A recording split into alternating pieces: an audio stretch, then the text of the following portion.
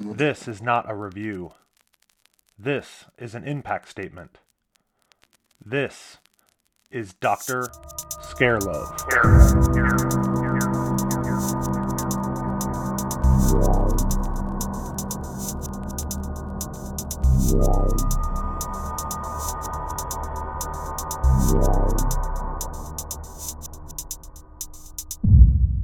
Attention. The following may contain material deemed unsuitable for younger audiences. Listener discretion is advised. More importantly, this episode may contain spoilers. Consider yourself warned. If you have not seen the film or films featured in this episode, the Scarelove Society recommends pausing now, then returning with the stories fresh in your mind. Still here? Okay, let's open the door. There is a long history in Western literature and art of portraying men's and women's bodies not as simply genetically different, but of comparatively better and worse quality and purity. Men's bodies are often seen closed, controlled, strong. Their portrayal throughout politics, advertisements, arc and stereotypes, and most of all, film, is overwhelmingly slanted toward the image of strength. Humphrey Bogart as Rick Blaine, John Travolta in Grease, John Wayne in Everything. Remember Tony Soprano's conception of what men should be and how they should act? On many occasions, he references the untainted image of Gary Cooper. Gary Koopa. The strong, silent type. Men like these are in control of their emotions, their true feelings hidden behind solid veneers and uncompromising convictions. But these men are more than morally or emotionally strong. More often than not, the masculine hero is chiseled, cords of muscle running up to thick necks that held handsome faces and expressions of confidence or determination. Overweight men, men with receding hairlines, men with physical deformities, and so forth, are subjugated to villains, sidekicks, comic relief, and disheveled ex-husbands and boyfriends. On the other side of the spectrum, women's bodies are, we are told, open, rather than the closed male form. Women are uncontrollable and unpredictable. They are soft, their bodies incapable of purity in their own right. These female qualities are not merely different, but undesirable, and even constructed as monstrous. Healthy and virtuous bodies like men's keep and contain, and they perform actions that only their minds have instructed. Women's bodies, however, break the Western obsession with tidy, clean, self-controlled, predictable bodies. Women's bodies are leaky. They morph and take different shapes. Things grow within them. In 1982, John Carpenter sent 10 men into the harsh, unlivable winter of the Arctic. He watched and invited viewers to join in, as these men are stripped of all of the comforts of Western society. Basic needs are met: food and heat and shelter. But they do not have a community outside of their research station. They don't have changes of scenery, nor do they have the option of going home whenever they feel. The ease of connection with humanity is reduced to the bottleneck of a long-range radio. Their isolation is total, and their privacy is non-existent. Finally, the company of a woman or a man not stationed at Outpost 31 is a pleasure only accessed in their imaginations. The original Invasion of the Body Snatchers and The Thing from Another Planet, the first filmic adaptation of Campbell's novella Who Goes There, are very much metaphorical tales that represent, to many, the threat of communists among us. Who Goes There itself could be argued to be an examination of the spreading fascist plague as the novella was published, but all three of these works contain a communal human fear: invasion. The notion that a stranger is in our midst, parading around as one of us. John Carpenter, with his remake, created an added layer of underlying dread by pushing into bodily invasion. The dread in The Thing of 1982 is decidedly corporal, rooted in bodies that fool and betray us, unnatural bodies that threaten to contaminate and degrade our own existence, as well as the future and longevity of the human race. But Carpenter did something else. He cast only men. The creation of the soft, breakable female form is not simply represented in art and literature, however. For example, many drug makers simply do not test their wares on women's bodies because their hormonal levels shift over time in unpredictable ways. From the Western, arguably heterosexist perspective, women's bodies are failed bodies. They are messy, in constant need of support and control. Masculine control, of course. If we look at it this way, the heterosexist image of men is the converse, the polar opposite. It is, whether we like it or not, justified and naturalized. It's not about privilege and power, it's just the way things are. How often are men portrayed as out of control? This is seen mostly with the realms of mental illness, where men lash out or commit heinous crimes due to the misfiring of their mental processes, and in this way aren't always held accountable for their actions. The other, and only truly rationalized loss of control, is found in the irresistible force of sexual desire, and even this force is hard and often violent in nature. Words like taking and ravaging are often used in your favorite romance novels, alongside standards like swollen and throbbing. A recent study found that 88% of heterosexual pornographic scenes contain physical aggression directed by men toward women. These researchers found that in most scenes, the participant or target of this sexualized loss of control is shown to respond with imitations of pleasure, or they simply act neutral, so it is little wonder almost all sexual assaults are committed by men. But enough with the science here. I won't assume that all of you have had experience with the viewing of pornography, but I can easily assume that most are familiar with the general structure and design of the cliché porno, because it so often is portrayed or parodied in mainstream cinema. If you aren't familiar, check out Boogie Nights or Lovelace, or for a laugh, Orgasmo. And on the subject of mainstream film, sexual encounters play out much the same. Male initiation, female submission. There are exceptions, obviously, and most of those have Michael Douglas in the male actor category, but for the most part, Hollywood and even indie filmmakers portray the same dynamic: a vulnerable, either willingly or not, woman succumbing to the controlless man who is driven by instinct, and instinct alone. Think of the expression, take me now. Giving is removed, and instead, the man takes what he wants because, essentially, he can't control himself.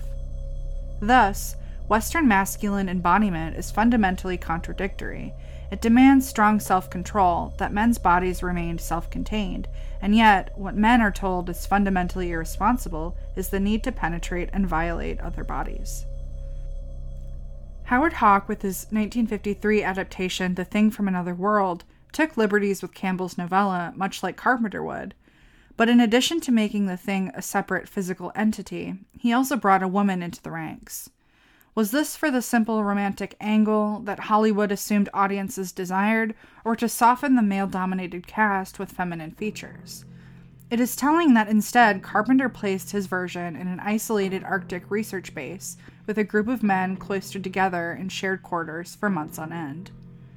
A friend, a U.S. Navy veteran, once remarked, 120 sailors go down on a submarine, 60 couples come up.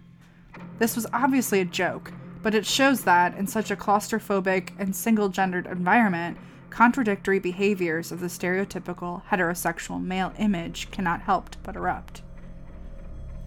On the surface, there is little sexual tension in the thing. The men of U.S. Outpost 31 present variations of a primarily gruff, traditional American masculinity. The lone exception, perhaps, is the character of Knowles, a young black man who moves on roller skates, dances to music as he undertakes the domestic work of cooking for the men. In one scene that could have such potential tensions, the characters of Childs and Windows lay in their darkened shared room in long underwear, bored and disinterested in each other, or the old tape television shows that no longer break the monotony of the long Arctic winter.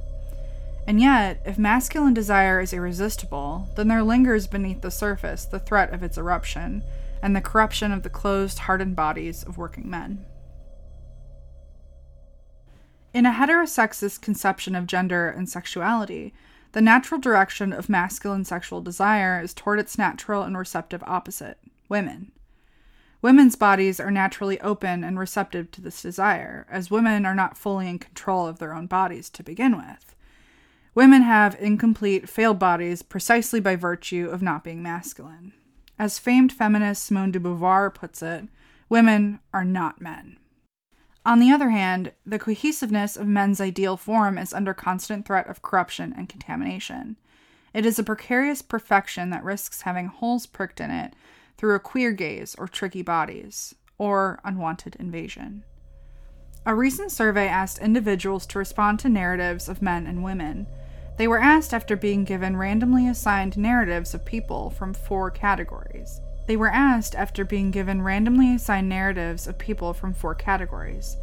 man, straight man, gay woman, or straight woman. And each had some sort of encounter that strayed from the rigidity of the rest of their history.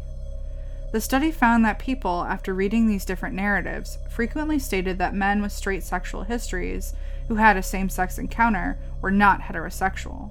By contrast, straight women who had a lesbian encounter were more often still said to be straight.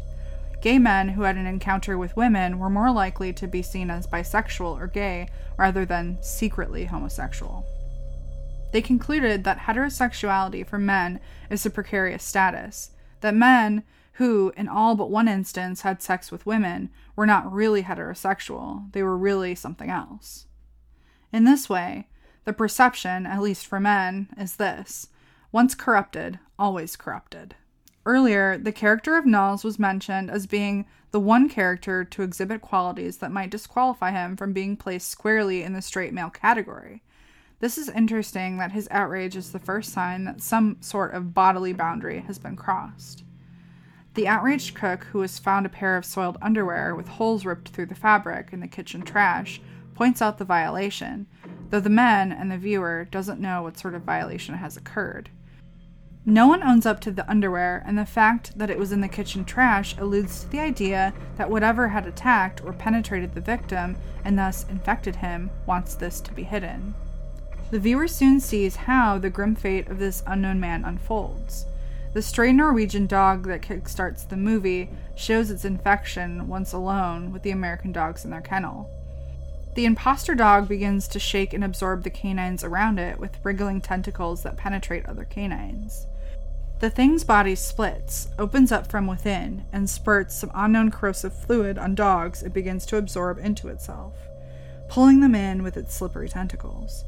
The men find the thing and burn it before it can complete its task, only to be left with the realization that it has already infected one of them. One of them is a thing. One of them is not like the others.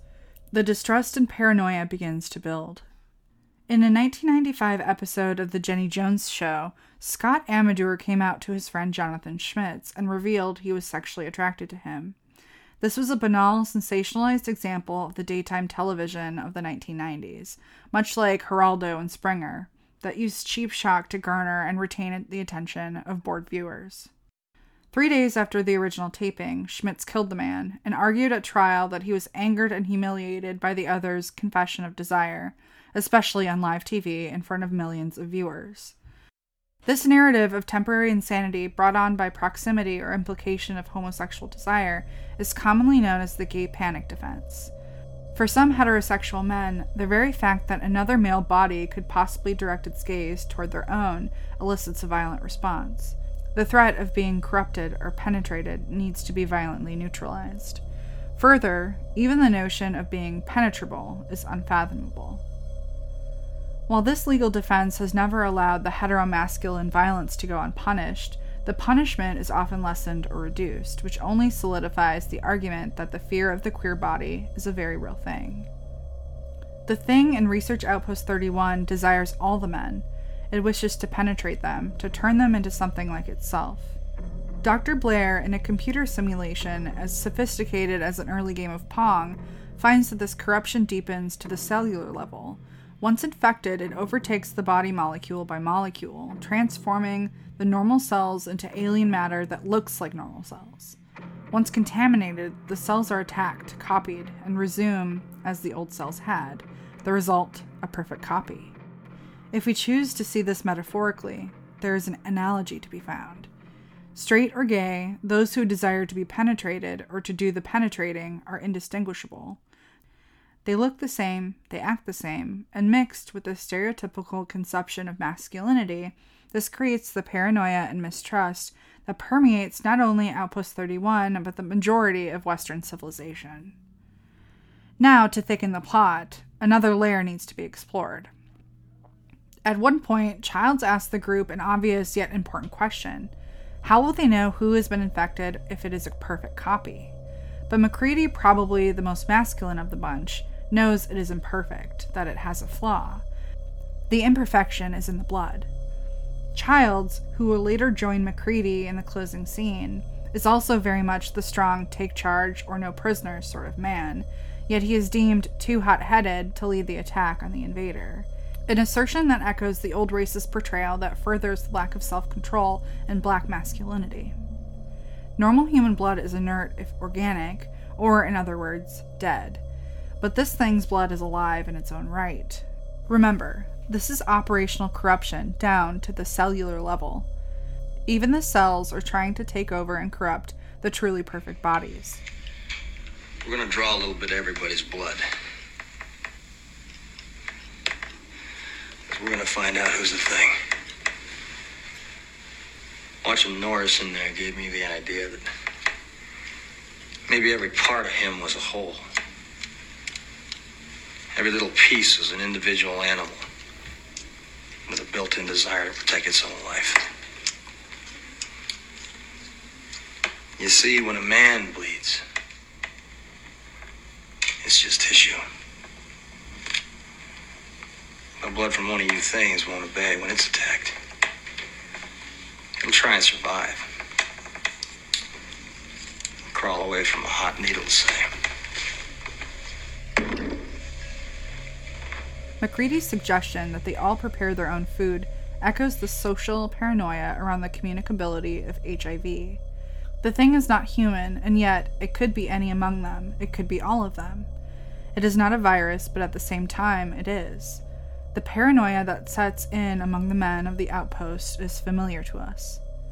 Anyone who was in school through the 1990s can attest to educational sessions where nice, educated scientists reassured us through PSAs and health classes that no, HIV could not be transmitted by sharing a water glass with an HIV-positive person.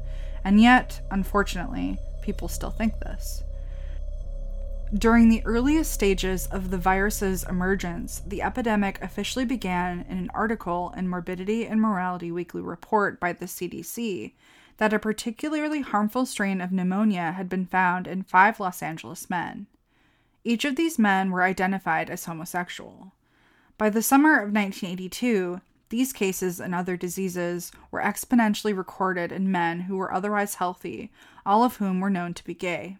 The cause, an immune system condition, was originally known as GRID, or Gay-Related Immune Deficiency, before the adoption of the current name, Acquired Immune Deficiency Syndrome. The damage, however, was already done, and the condition would continue to be linked to homosexual men, further entrenching the paranoia of what the queer gaze threatened. In the American 80s, HIV was still called the gay cancer, and the threat of infection was misunderstood and rampant. An example of this can be found in Eddie Murphy's stand-up session, Delirious, which was released the year after Carpenter's film, which further illuminated the culture of fear. After espousing the supposed benefits of women having gay men as friends, he is quick to add that AIDS is no joke, that it is some scary shit, and husbands should be wary of wives kissing their gay friends because they might come home with AIDS on their lips.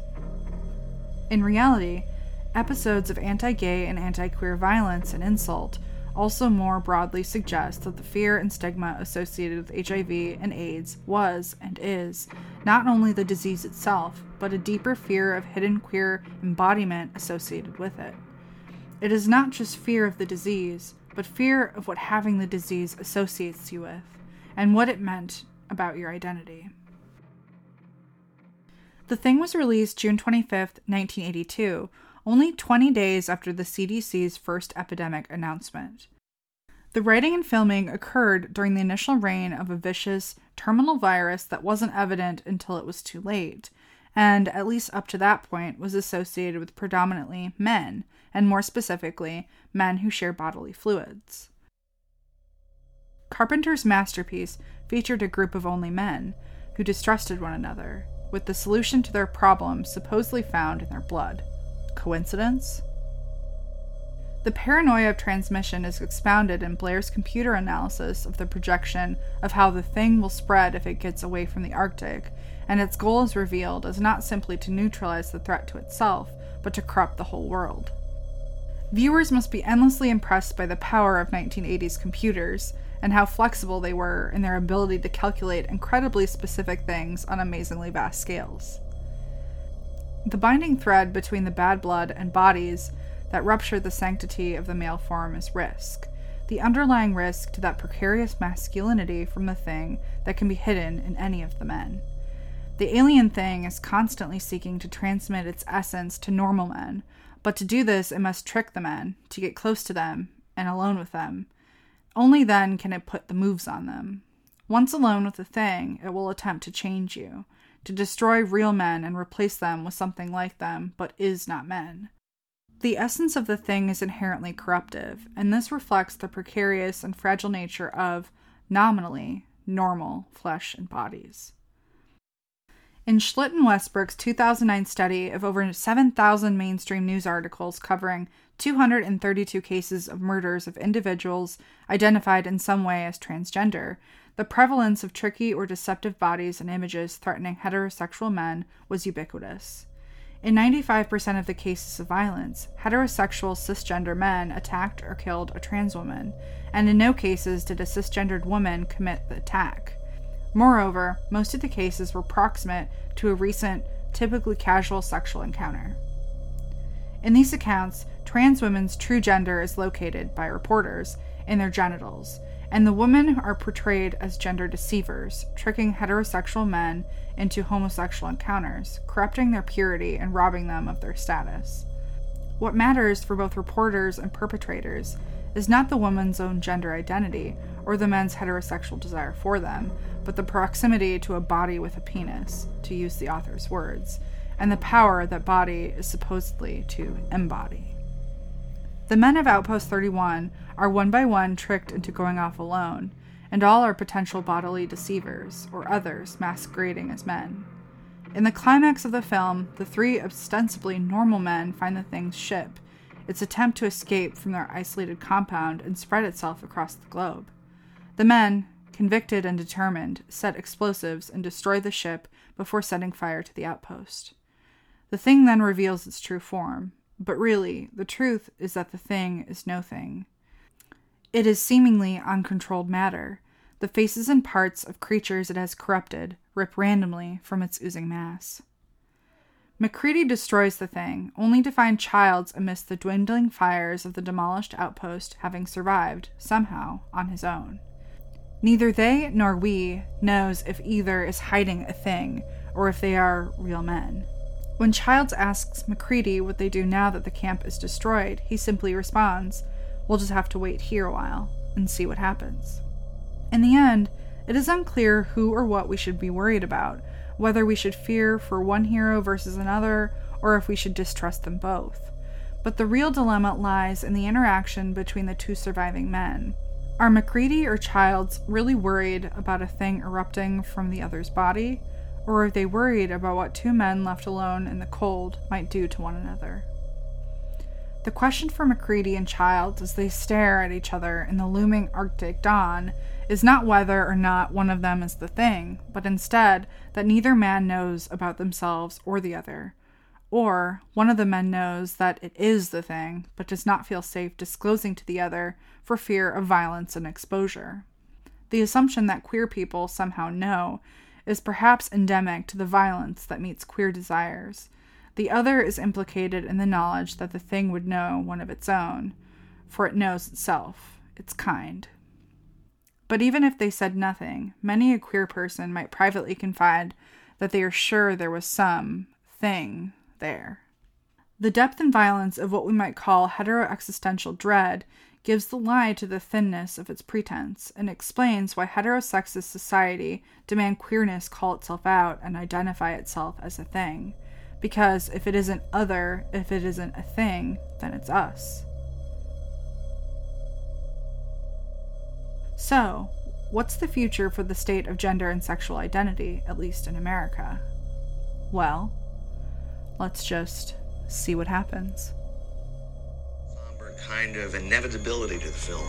As it begins, you're seeing a helicopter flying, and they're chasing a dog, and already it feels like the end of the world to me.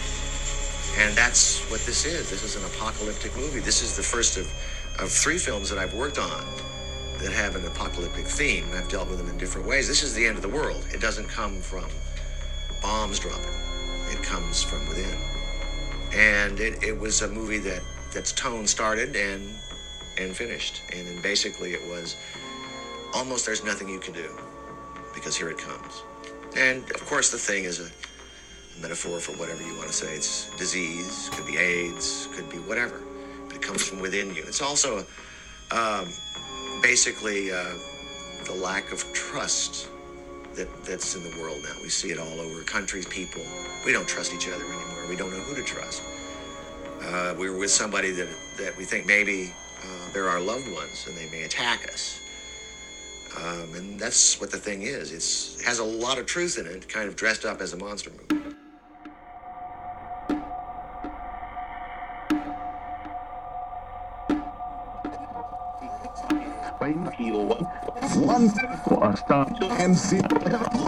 With special guest, Dr. Oliver Cowart. Research for this episode was conducted by Dr. Krista Marie DeBanke and Dr. Drew Atana, co-founders of the Scarelove Society, with invaluable assistance provided by the library of Miskatonic University, where Dr. Scarelove's writings are housed. The Scarelove Society welcomes listener support with liking, sharing, and subscribing through iTunes, Spotify, and wherever else you discover your podcasts. The Society also has a Patreon dedicated to the preservation and distribution of Dr. Scarelove's ideas. Each donation also ensures membership into the Scarelove Society itself. Every click and donation is greatly appreciated and works toward ensuring usually closed doors remain open. For more information and source material of this or any episode, please visit drscarelove.com.